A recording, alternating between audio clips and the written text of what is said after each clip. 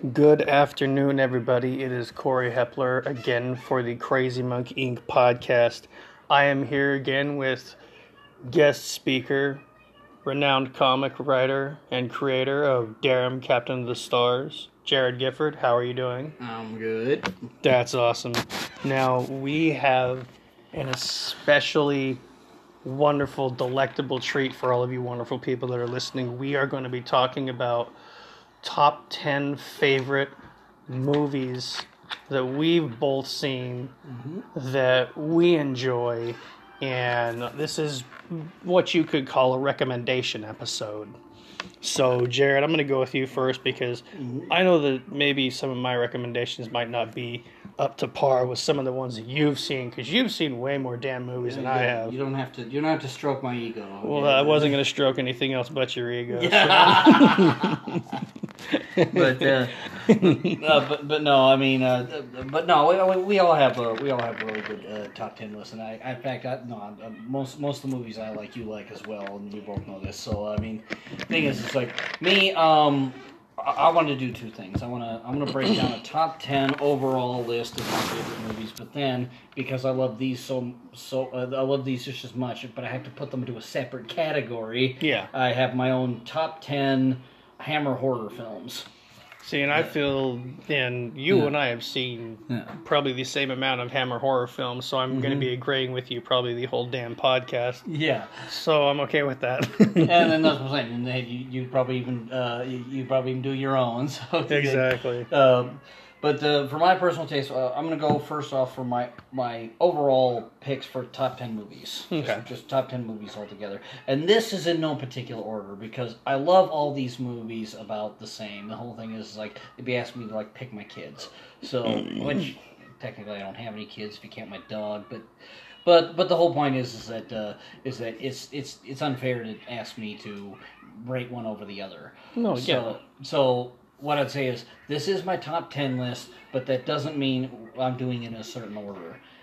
Each of these movies I know and love. So anyway, I'd have to say, like number 10, I'd say is, I'd definitely suggest The Last Starfighter. In my opinion, it's one of the better, more underrated sci-fi movies. For those who are not familiar, it's the story of this kid who lives in this trailer park, and he just feels like his life is going nowhere because, his girlfriend's not sure if she wants to leave her grandma because her grandma's on her own. He's trying to get to a better college, and unfortunately, he lives in the situation where he's like one of the only kids that are handy, that are in that trailer park, so he helps people out with certain things, and he just feels like he's not doing anything important with his life. Yeah. He just feels like he's got a stagnating life. Anyway, what ends up happening is one bit of joy he gets is from this arcade system that they have over at this local diner that's just like right at the entrance of this trailer park. And the game's actually called Starfighter.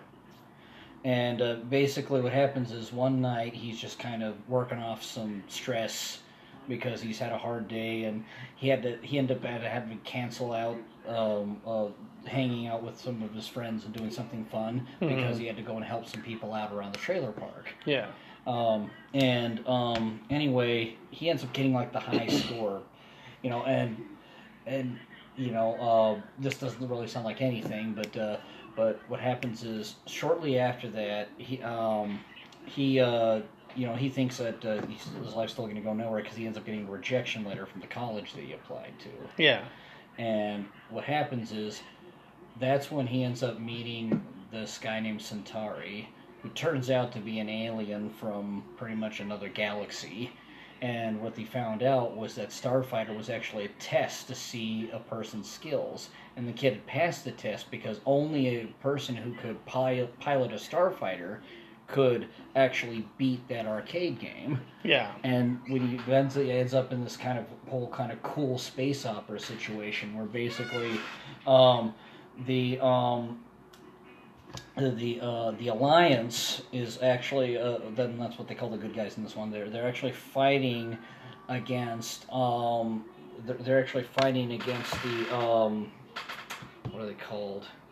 Crap. And I just watched this recently. It's sad, but anyway, they're fighting basically against this other group of aliens who's actually led by, hilariously enough, the leader of the good guys. His son basically became this evil dictating tyrant, and he ends up leading this other alien force to basically destroy what they call the frontier. And the frontier is basically this sort of like big shield across the galaxy, which separates this evil sort of group from what's considered the good side of the universe. Almost kind of like, would you say, like the neutral zone? Yeah. In Star Trek and Star Wars. But anyway, long story short, because I don't want to go off and rant on this one, but the whole thing is just really cool, and it ends up turning into this cool little space opera thing. What turns out almost like this kid who feels out of place, and it almost feels like a slice of life kind of movie, turns into this epic sci-fi adventure. And I would definitely, that's right away. I would suggest. So my number 10 is Last Starfighter, and I would suggest that to anybody. It's just a fun movie, even if you don't like sci-fi. It's just a fun movie. Exactly. Number 9 over my overall favorite movies. I'd say, and here's another one I like. Some like it, some don't like it, but I always found it fun. Was Hook. I love the movie Hook, and the thing is what I like about that is, I like the fact that it kind of furthers the original Peter Pan story. Mm-hmm. Because you had everyone knows at least, I don't know about nowadays, but like, I know, let me put it this way. Everyone who's like maybe our age or older knows the Peter Pan story. Everyone who's cultured in good literature.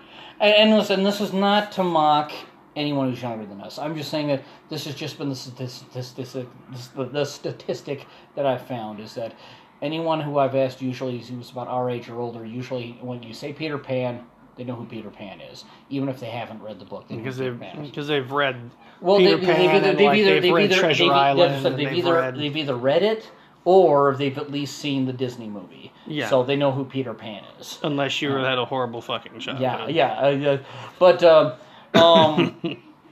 anyway, but yes, we usually ask somebody younger, they don't know who it is. Yeah. But anyway, back to what I was saying, and with Hook, what I like about it is they further the story of Peter Pan. They go with the fact that pretty much eventually he decided he wanted to grow old. He wanted to have a family of his own. Mm-hmm. And then, just as time went on, he slowly started to forget about Neverland. Yeah. And I like the fact that you have all these situations that kind of bring him back into Neverland, and it's just kind of cool. It's just this fun. It's so many genres, because I can't just say it's one genre, because it's got comedy, it's got action, it's got adventure. It's just an altogether fun movie. I mean, I saw this movie when I was 10 years old, and it had a big impact on me. Yeah. And it just, whenever I watch that movie, it brings back that sense of childhood fun. And it has one of our all-time favorite actors in it, Robin Williams. Robin Williams, I totally love the guy, and he's one of those people. He had a huge impact on my life as well, and rest in peace, this man. Because I mean, when I had heard that he'd commit suicide, I mean that was one of those things that it was a really sad event to me. So many people will say that about certain celebrities, be like, oh, they were so important to me, mm-hmm. and kind of, not really mean it. Kind of melancholy type thing. Yeah, well, basically, oh, it kind of sucks, but you notice that that they're not fans of the person. Yeah. No, I mean, me, I can definitely say this. Here's the whole thing. I may not sit there and sing praises of people all the freaking time. It's just not in my nature. Yeah. But that doesn't mean I don't care about them. And in Robin Williams' case, no, I loved all his movies, and a lot of his movies had a big impact on me. I mean, I could go on a list of that. In fact, that's going to be, I actually have another Robin Williams movie that's on my top 10 list. It's going to be after this. Yeah. But he was an actor that had a big impact on my life, and I liked it because I have a similar way of looking at things. He would always filter his pain through his humor. Mm-hmm. And I do the same thing. Whenever I'm having pain or something like that, I usually filter it through my humor. So I totally get that. Anyway, but yeah, I totally recommend Hook for somebody who just wants a nice, fun action adventure movie. And then next one on my list, and I go to another Robin Williams movie, and this was another one that had good impact on me. And this was actually wasn't a comedy at all, or had any comedy elements. It was one of the first serious roles he did was Dead Poets Society. I really enjoyed that because it had such an intelligent nature to the movie. Yeah, exactly. Dead Poets Society is a movie I really, really enjoy, and I love it because it's one of those things that shows that I like it because it's kind of a lot of people have a tendency to not understand to understand us creative types, and I'm not saying that makes them bad people, but it's just one of those things that I was like, why are they that way? Why are they so eccentric? Why are they so weird? And I like what I like about Dead Poets Society is basically just kind of shows us, we like most other people. It's like everybody has like certain groups that they're that they're drawn to, certain things that they're drawn to, and this kind of showed that. I mean, these were all kids who enjoyed things like drama and poetry and just basically doing stuff that requires a lot of creativity. And I love that. And then what happens is that, at first you had, that they were kind of typical teenagers. They didn't really want to pay attention, and they weren't really interested in what the teacher had to say. Yeah. But eventually, here's the thing: is like Rob Williams and the way that he did it. He was one of those kind of teachers, so great that.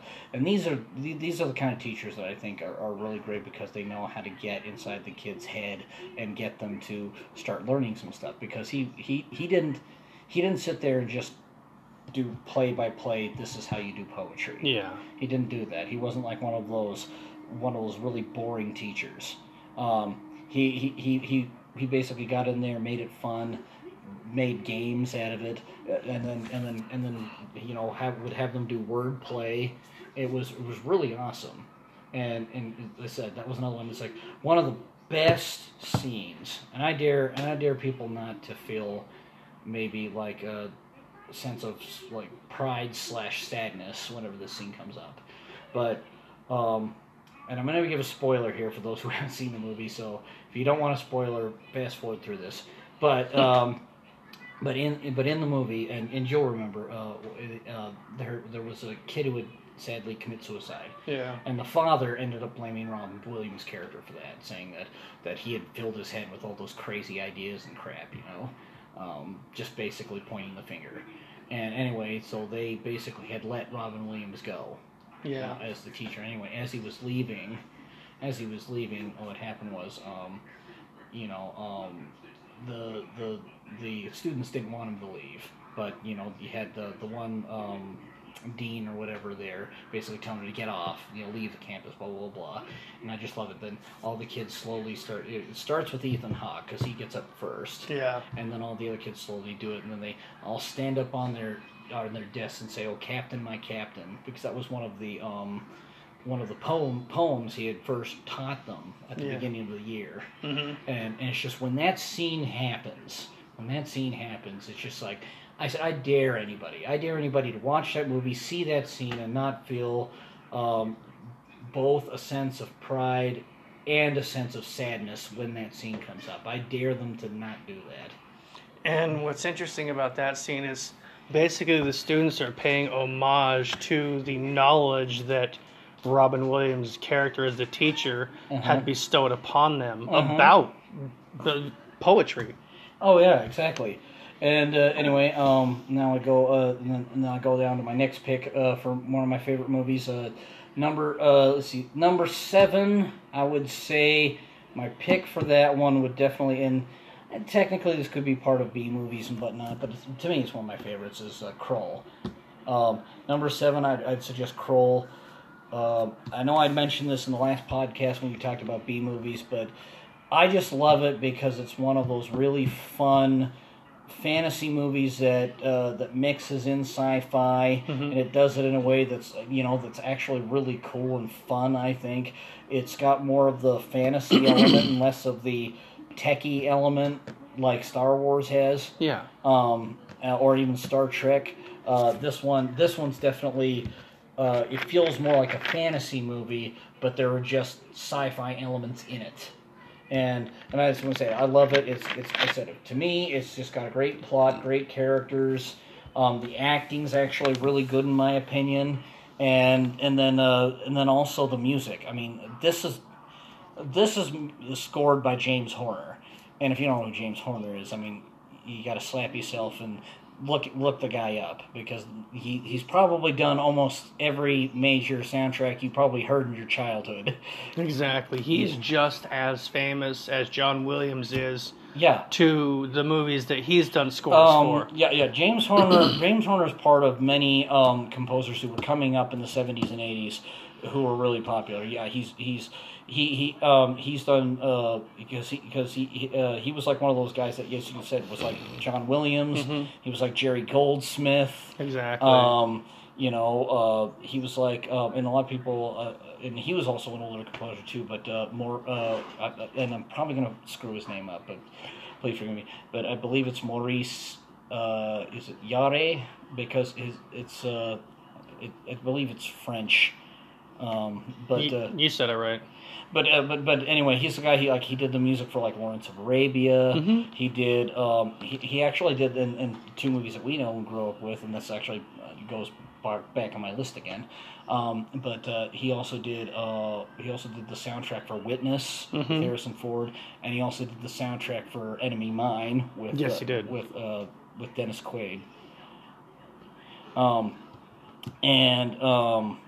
Anyway, so yeah, I said that's another one of my favorites, and then I go to some of my other one. My number 6 pick is actually Witness.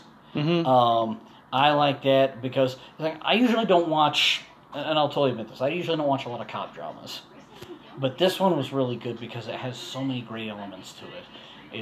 It's not just a cop drama.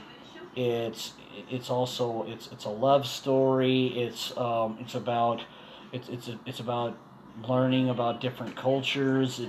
It's so many movies in one thing. You can't just call it one thing. Yeah. I mean, the main plot of the story is that there's this Amish kid, and while him and his mom are at a train station because they're going to go visit a relative, he goes to the bathroom and he ends up, inadvertently witnessing a murder.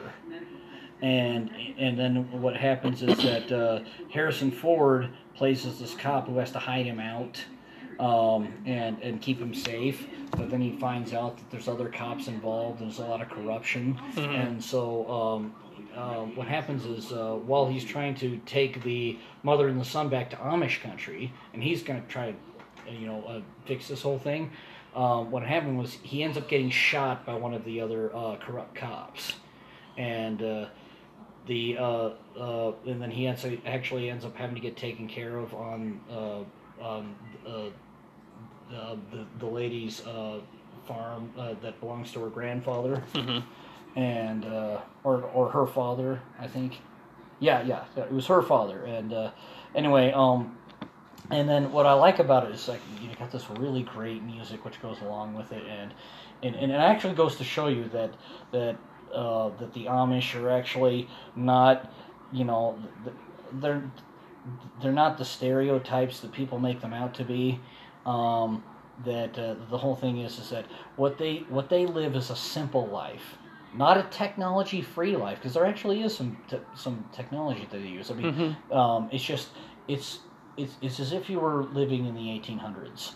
That's the best way to describe Amish life, and it's a simple kind of life. Yeah. It's not a technology-free life, which is the stereotype. It's just a simpler life.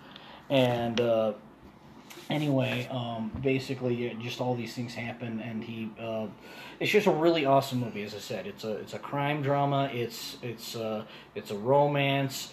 and it's kind of a slice of life kind of movie, and I like it. It's just all these things together, plus with the amazing soundtrack. It's great.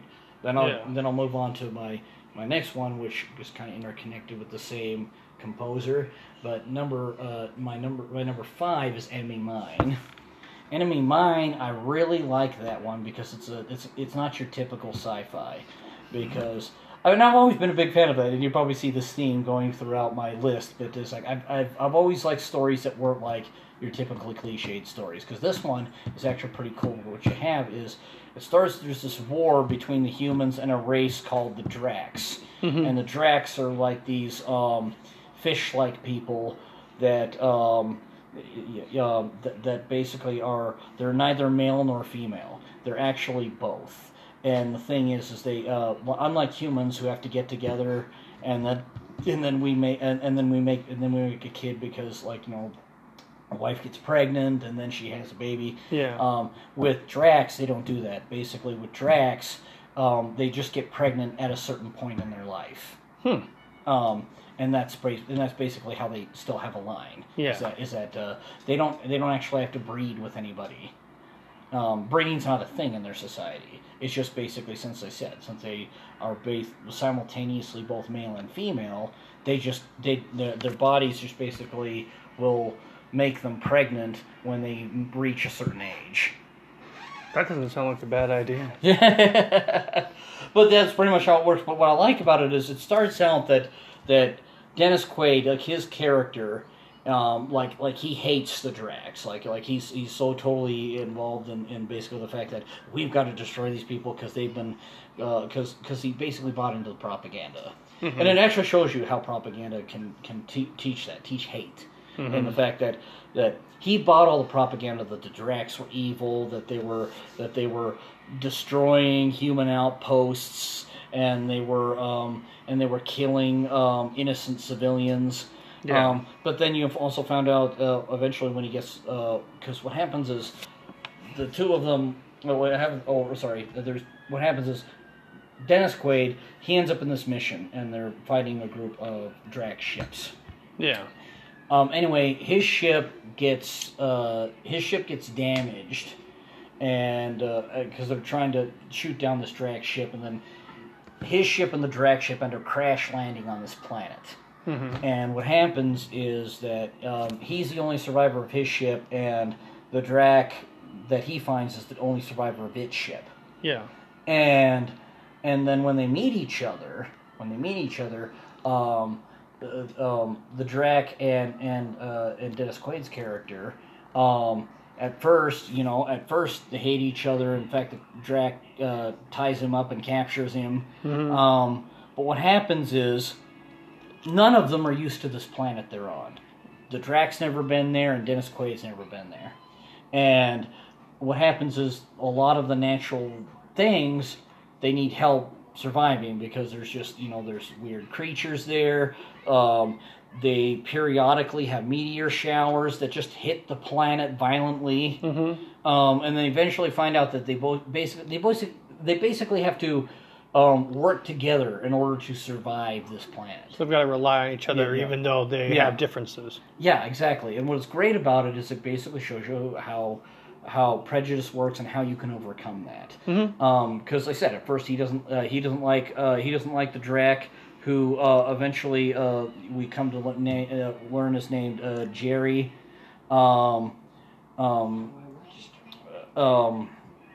And Dennis Quaid's character, his name is Davish. And anyway, Davish and Jerry, they eventually get to the point where they overcome their prejudices, because as I said, they had the prejudice where they bought into propaganda. Both their governments were basically telling them that each race were basically killing people and destroying planets and all that stuff, buying the propaganda. And what they finally realized was that both of their races were actually very similar. And what it came down to, and a lot of people may agree or disagree with this, but it comes down to a spiritual thing. So what happens is Jerry would read from this little book that he had that he would wear. It was like a necklace thing, but he would read from this book, and it was actually kind of like the Drac Bible. Oh, okay. Anyway, what happened was he taught he ended up teaching Davidge how to read Drac and basically how to translate the book. Mm-hmm. And when he was reading through it, he realized that book was very similar to our Bible. And one of the things it had in there was basically it had a passage where basically if someone does a wrong to you, you know, or something to the effect of no, it was do unto others as you would have others do unto you. Yeah, it had that same thing, and he even tells Jerry that he's like, we actually have this in our own. In our own personal spiritual book, and I like what he said because Jerry tells him, he's like, well, he said, well, of course, truth is truth. Yeah.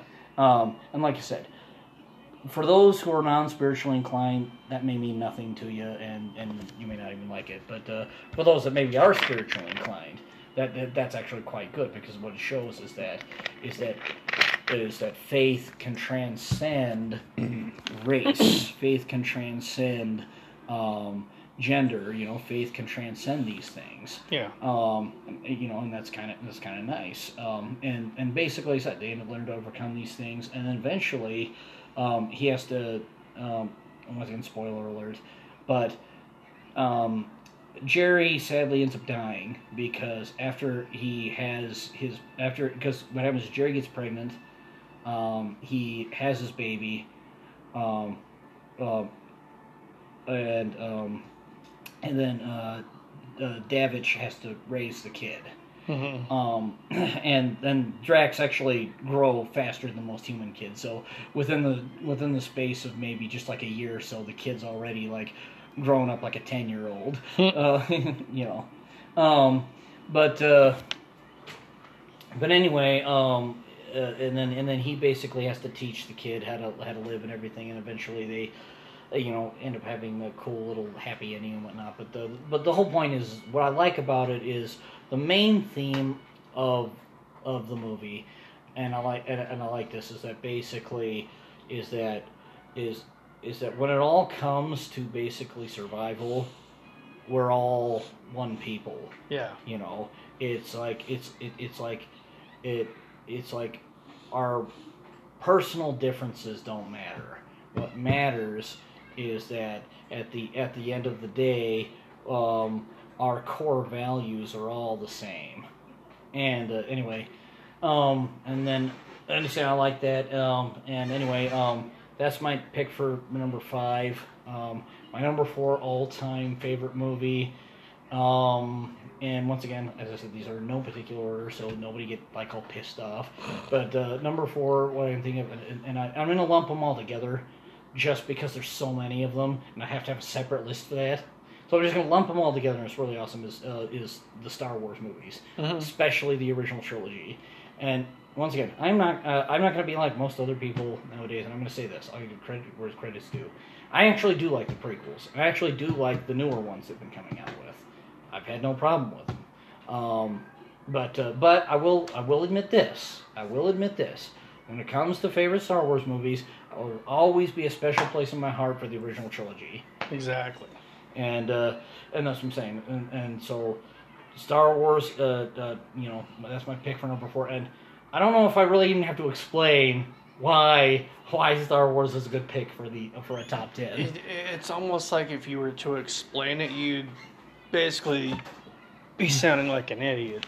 Well, yeah, that's what I'm saying is that. So this one's going to be a really short one, but yeah, no, like all the Star Wars movies, especially the original trilogy, and that's actually what I'd recommend. If you haven't seen the Star Wars movies yet, and you know, and I know this is really hard to believe, but there are some out there who haven't. As sad as that sounds. Yeah.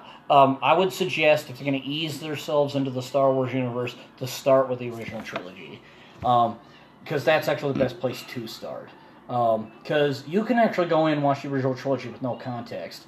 And you don't need any of the other stuff explained. Mm-hmm. They're actually good on their own. And then if you feel the need to, then you can branch out and start watching all the others. Yeah. But I would definitely suggest at least watching the original trilogy for that. And anyway, the number 3, I'm going to lump these all together, and it's still really great.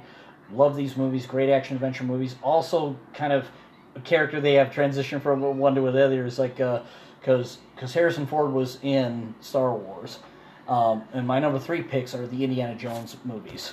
Why did I think that was going to be a thing? Yeah, come on, you knew it. I was like looking at you and I was like, nah, this fucker's going to pick Indiana Jones. Yep, picked Indiana Jones. Oh, God. You're only disappointed because that's in your top 10 list, too. Yeah, it probably is. It's probably higher than yours, but I mean...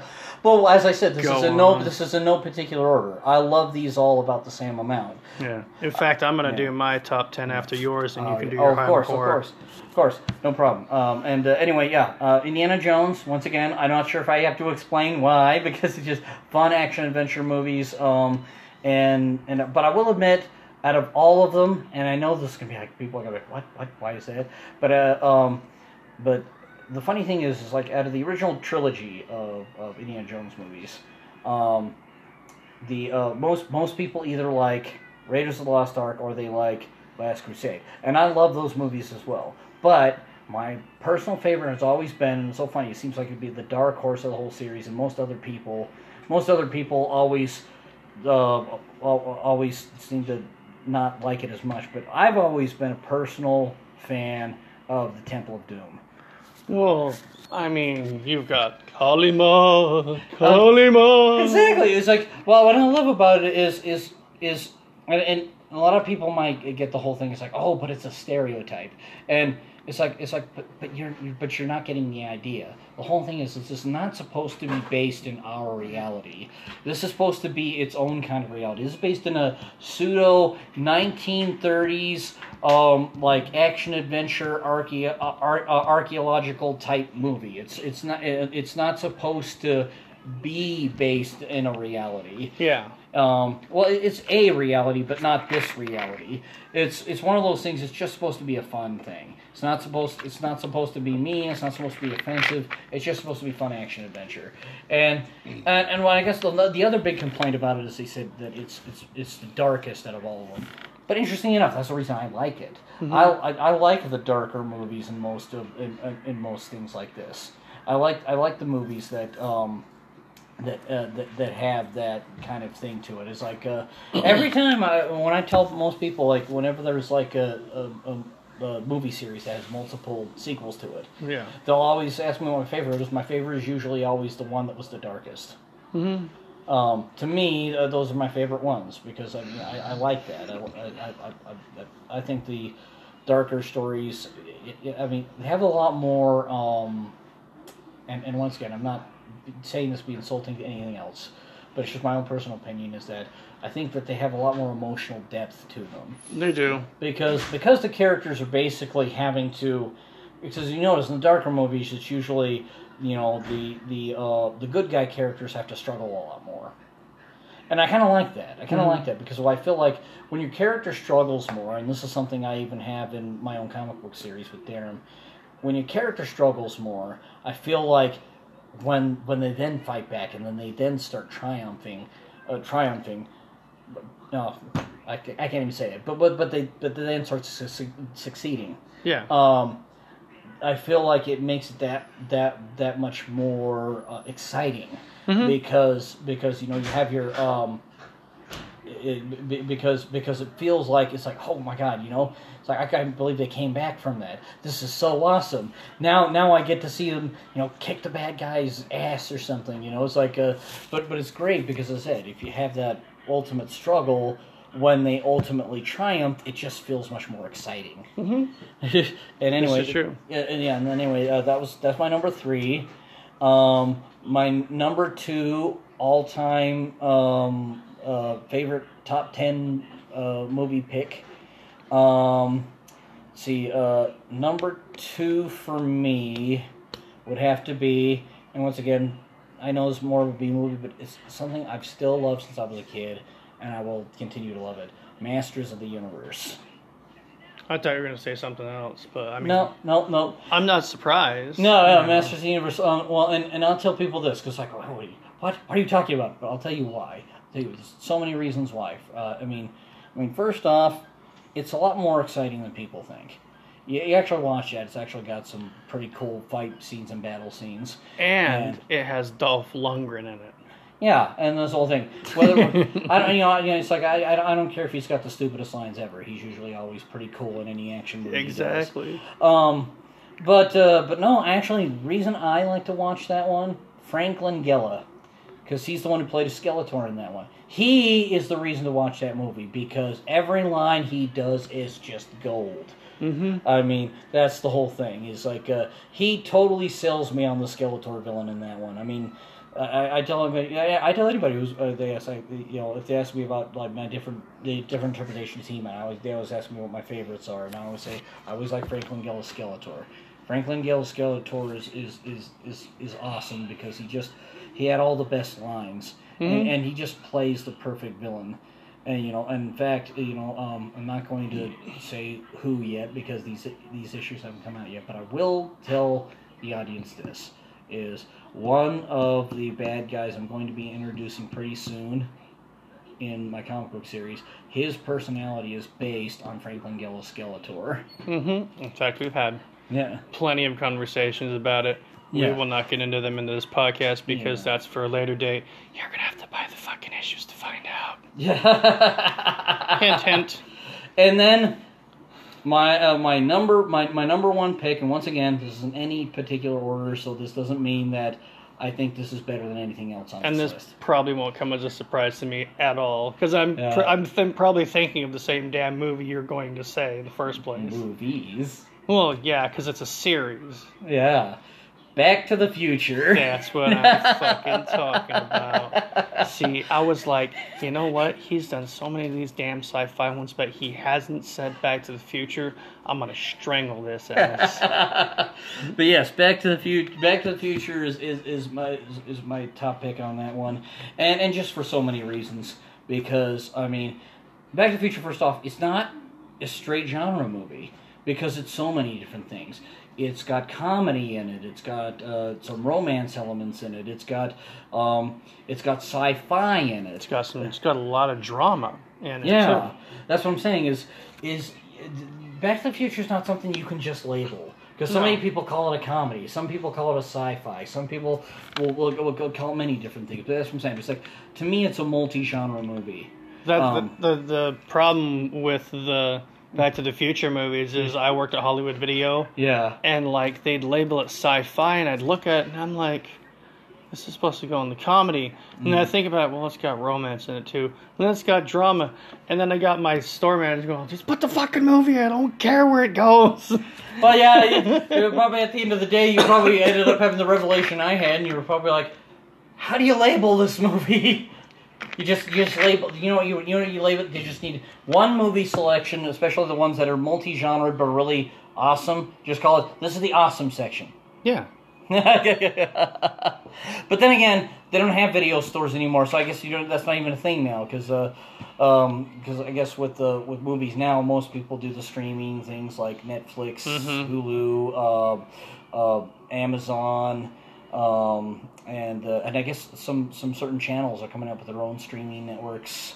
So yeah, I mean, I guess kind of the thing is like one of the things we grew up with, staple of what we grew up with is the video rental stores.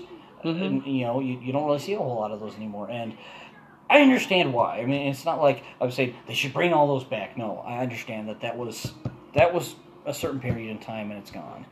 I'm just saying that it's just.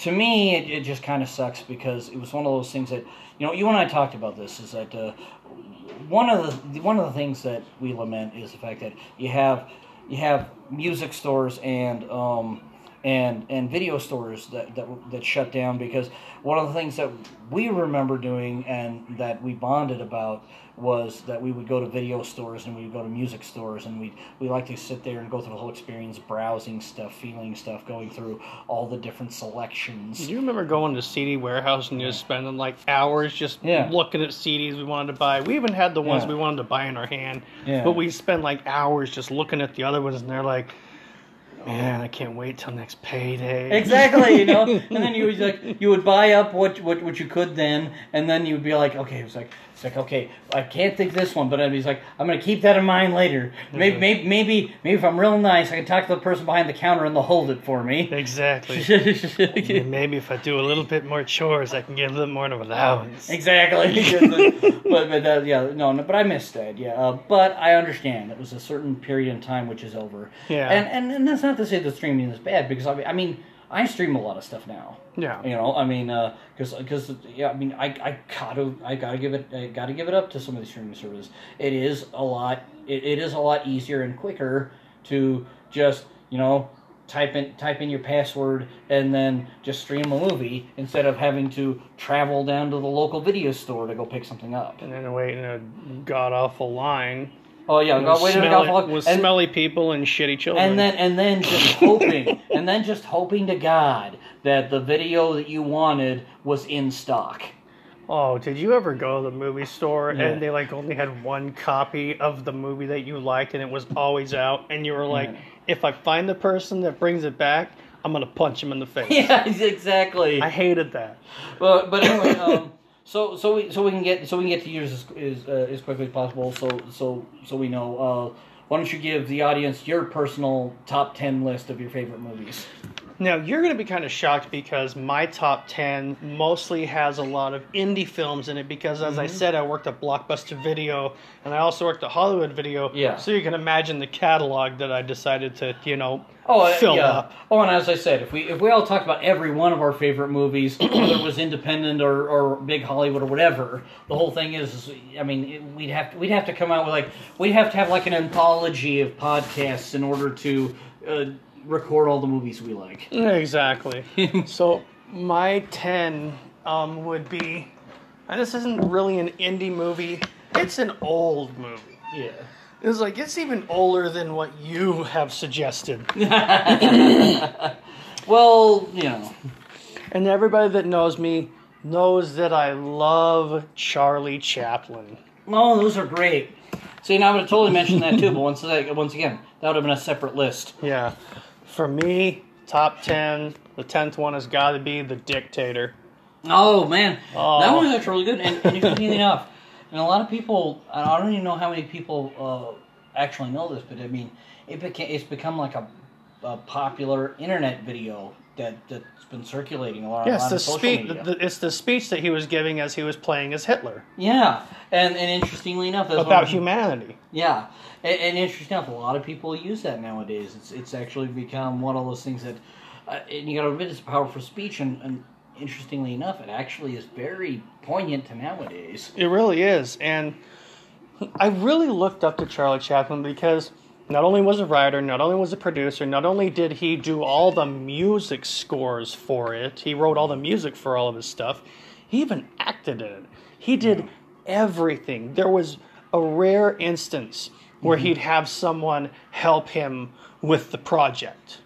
Oh, yeah. Especially in his early days. In his early days, he was usually working for other people. Yeah. But once he got his own studio and once he was doing films himself, yeah, he was pretty much like he was pretty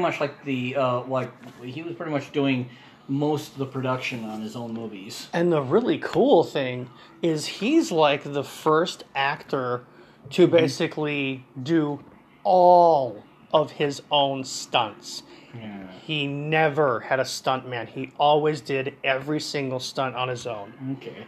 No, that's actually a good pick. Starting off, I like the fact you started off your list with that. Yeah. Also, number 9 is another film based kind of in it's back there. Yeah. And it's one that's controversial. It's one that I saw when I was a kid. And I know a lot of people are going to give me a lot of backlash for it because there's a ton of racial overtones in it. Brer Rabbit and the Briar Patch. Oh, actually, you're thinking of Song of the South. Song of the South, yeah. Song of the South. I called it that because that's what it was introduced to me. Actually, they had actually done this when we were kids, and I remember this. And I remember this distinctly. What had happened was they took all the animated segments out of Song of the South, because what happened was they they took those out, and then they did that. They separated it into a series of cartoons. I think, as you said, like Brer Rabbit, the Briar Patch. Because what happened was, Song of the South had those in it. But what happened was, in the story, he had this wise old black man who would tell these tall tales, and basically he would tell this to the two little boys. And then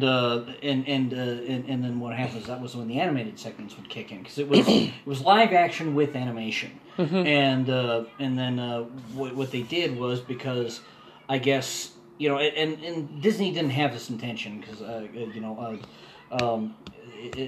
you go back and do your history, the whole thing is just like Disney was not racist. No, he wasn't. Against people, despite the criticism that he gets. You talk to guys like Floyd Norman.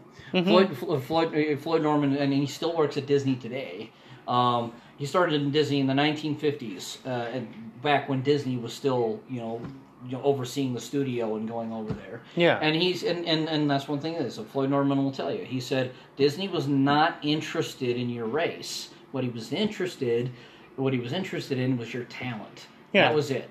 And productivity. And unfortunately, what happened was, I guess what Disney thought was, he wasn't, because he was hoping to do what Disney does, tell a good family story, and do it in a colorful way with lots of singing and whatnot, and make it very theatrical. Exactly. But what he didn't take into account, and I just think that in this case it was just a tragic mistake.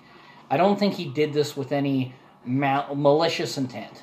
But what happened was, he ended up having Song of the South come out, and he got a lot of racial backlash for that. Basically, a lot of people were saying that it was very insulting to black people, and in a way it was. But I mean, I don't think Disney knew that, because what happened was, it was based in the South shortly after the Civil War. Yeah, and so it was almost like it was ill-timely placed. Yeah, exactly. Well, and it was, the whole thing is, and a lot of people had a good point. When you have the black body, which had gone through this horrific time, the whole thing is, you're not going to have a whole lot of singing and dancing in the post-Civil War South. Nope, not really. And so that's where I think he went wrong. But you're right. But the Brer Rabbit segments, I think, are really good. To me, I mean, and once again, I don't know, maybe I'm just naive, but to me, the Brer Rabbit stuff really didn't have a whole lot of what you call real big racial stuff. Yeah, it just felt like cool little funny cartoons based in the South. Exactly, and so that would be my number 9 pick. Yeah. Number 8 pick, Breakfast at Tiffany's with Audrey Hepburn. Oh, yeah, that's a classic. That's a classic. I love that for so many reasons. Audrey Hepburn. Yes. Such a fox. Yeah. Oh, she was so naturally talented and naturally beautiful. Yeah. She had a great singing voice. She could do so much. She was basically kind of like a female Charlie Chaplin, because she actually later on helped write and produce some of the stuff that she was in. Mm-hmm. And so I got to give big props to Breakfast at Tiffany's, because it was one of the first movies that I'd seen that was based back in the day, and it was really, really cool, because she was like this naive, typical girl, and getting taken advantage of by this guy, in a way, and then she had to finally realize, oh. But that's definitely a classic, and I think that's a good pick for you, number 8. Number 7. A lot of people don't like this movie, and I'm totally okay with that. Although I don't know a whole lot of people that don't like this movie either. It's kind of like up and down. Number 7 pick for me would be Beaches with Bette Midler. That's actually a good one too, and I'll be one of the first people to admit I like that one, because there were so many guys out there, and here's the whole thing: you got so many typical like macho guys who are going to come out there and say, "Oh, well, I don't like watching dramatic movies because only women watch that." Yeah, and that's crap.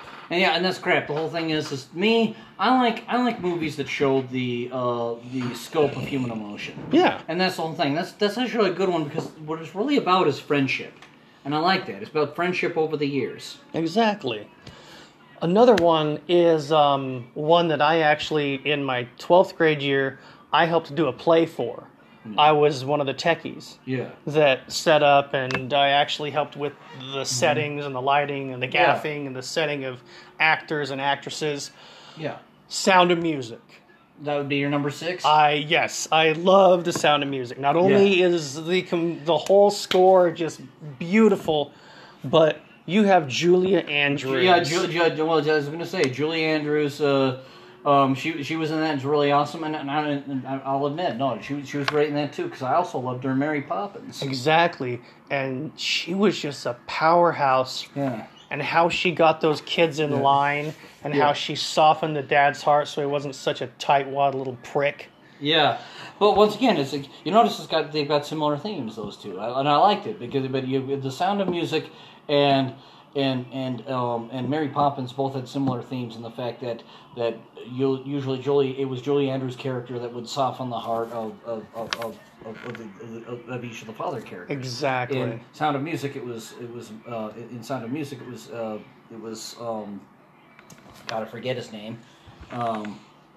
That's okay. But yeah, she had softened the heart of the father in Sound of Music, but then also there was the father in Mary Poppins, which was kind of the same thing, because he wanted his children to take life seriously and realize that life was a battle and blah blah blah. Yeah. And then hell, and then at the end of that one, the father's heart gets softened, and then they all sing that song, "Let's Go Fly a Kite." Exactly. Basically saying, let's all go get high. I don't think so, but anyway, so your number 6 is Sound of Music. Yeah. Number 5 is one that's probably not going to be too, well known, because not a whole lot of my friends watch a lot of foreign films. Okay, I do. But a foreign film that I really enjoyed was, and it's more of an indie, foreign, UK, British film. Yeah. It's called Better Than Chocolate. I've actually heard of that one. And it's about this girl who, she's not a lesbian per se, but she meets this homeless girl who's an artist, and she gets into her traveling hippie van where she lives, and they rapidly get into this relationship together, and they body paint each other naked and stuff like that. And it's not so much about the sexual overtones of the movie. It's not the sexual end of it. It's just basically they bond over the artistic / creative side. Exactly. And it reminds me of what a friendship's all about. Yeah. Bonding over similarities and becoming this powerhouse of a friendship, kind of like you and I bonded like way back in the day over stuff that was similar for us and that we loved. Exactly, and that's what I'm saying. So what it really comes down to is it's more about friendship and less about sex. Exactly, and I really, really, really enjoyed it, and I would highly recommend that movie, because that movie was awesome. Oh, no, that's really awesome. So what's your number 4? Number 4. Number 4, you are actually going to be very, very surprised with this one. Okay. Number 4 is the very first Exorcist movie. Actually, I'm not surprised. Because when I knew you were... Come on, no, there's no way you were going to have a top 10 list and not have The Exorcist on it. Come on, this is you. Fuck. Anyway, The Exorcist to me, not only did it scare the crap out of me when I was younger, because I was about 13 years old when I saw it. Oh yeah, no, and I can totally relate on that, because I had older siblings that they'd go and watch that stuff, and once again sometimes I'd be a little sneaky kid and I'd go in there and and then eventually I'd regret the fact that I went and tried to watch that, and then I had nightmares later. But it really got me to do something early on in my teen childhood that I think every teen should, whether they're religious or not, is to question your faith. What do you believe in? What do you believe in? What don't you believe in? Interesting. And get kind of like a concrete a finite analysis of what you believe in and stem from that. Oh, exactly, and that's not necessarily saying that that all of that is bad, but what it really is, I like it, and it kind of, you have, I even have songs that kind of challenge that. Is what it's saying is learn what your faith is, and then then practice it. You don't have to do something a certain way just because it's been done in your grandfather's time and your great-grandfather's time and blah, blah, blah. Yeah. The whole thing is you have to do, even faith-wise, you have to do what works for you. What worked for your father may not necessarily work for you. Exactly. And so that would be my number 4 pick. Oh, yeah, exactly. All right, what would you say is your number 3? Number 3 pick. It was one of the ones that you had said, but for different reasons. Okay, go ahead. I loved Back to the Future. Oh, yes, exactly. What Back to the Future did for me, because I grew up with a dad who was a scientist, right? So automatically I looked, holy shit, it's science, awesome! Yeah, so, I'll bet you probably saw a lot of your dad in the Doc Brown character. Exactly. And so when I watched Back to the Future, I was like, this is like watching my dad on screen. He's Christopher Lloyd, he's the guy with the poofy hair and the and the doctor coat, and he's doing all crazy weird experiments. And I can even give a great parallel on that one too, because it totally reminds me of you, me, and Derek. The whole thing is like the relationship that Doc Brown and Marty have kind of reminds me of the relationship that we have. Yeah, exactly. Yeah. So I'm a huge, huge fan of all of the Back to the Future movies. Because they're just really cool, and I connected with them on a really deep level. Oh, yeah, and we don't have to continue further because we both love them for different reasons. But exactly. But it's great. And anyway, so what would you say your number 2 pick is? Number 2, it's one that you didn't say, but I know that you love it just as much as I do. Yeah. The very first Superman. Oh, yes, exactly. And I'm probably, once again, the thing is, some of these stuff I just don't think about. Some of these stuff I just don't think about. No, but that's actually one of my favorites as well. I mean, I have so many favorite movies. I'd have to do like a top 10,000 or something. Exactly. Yeah. And just Christopher Reeve alone made that movie. I know there are a bunch of iconic actors within that whole series, and even within one. So many elements. They had the perfect actor playing Superman. They had John Williams scoring it. Exactly. And then I just think they had the right cast assembled, because to me, you had so many great people, so many different characters. Because like I said, Chris Reeve, one of the biggest things. But gotta admit, Gene Hackman as Lex Luthor was awesome. Oh, we nailed the hell out of that. Yeah. Anyway. So, Superman, yes, definitely Superman. Yeah. And my number 1 pick, this is going to blow the whole list out of the water, because not only is it a movie that not a whole lot of people know, but it's also a movie that if you're an indie creator, you can totally understand why someone would like this movie. Yeah. And this is a movie that I don't even think you have seen, because it's so foreign. Yeah. It's called 2x4. I've heard of it. Yeah, and it's a French film about a couple who are having this overly sexually charged relationship, and they start to say, okay, well, let's experiment with other people. And then by the end of the movie, they realize that none of the other people mattered. What they really wanted at the very end is each other. And basically they basically found out that what they really needed was they had to reconnect with each other. Yeah. It wasn't about adding more people into the mix. It wasn't about having more excitement. They just needed to realize why it was they were together in the first place. Exactly. And so that movie alone, just holy shit. Just an amazing movie. If you ever get to go to a foreign place and you decide to go get a foreign film or go online or whatever, watch 2x4, because it might have a lot of sexual elements in it, but it's a really, really good feel-good movie that gets you to realize that maybe your relationship isn't as bad as you thought it was. Exactly. Well, unfortunately, we didn't get to some of our other picks today. Yeah. But that's okay. So I'll at least let people know this is in one of our future podcasts. It won't be the next one, because the next one we're going to have a special guest on. Amy Homer will be joining us and her and I will be talking about the Darum Zodiac crossover. Yeah. But we will try and bookmark this so that at least the podcast afterwards will finish up our lists, and then Corey and I are then going to do a list of our favorite, and we're going to add to it. Not only our favorite, we're going to have a list of our favorite Hammer horror movies, but then also our favorite horror movies overall. Exactly. As always, Jared, thank you for coming on the podcast. It's so much fun having you all the time. It's always good to be here. And just like I always say, love each other, lift each other up, give someone a hug, let them know that you enjoy their time. We love you guys, and we'll see you in the next podcast.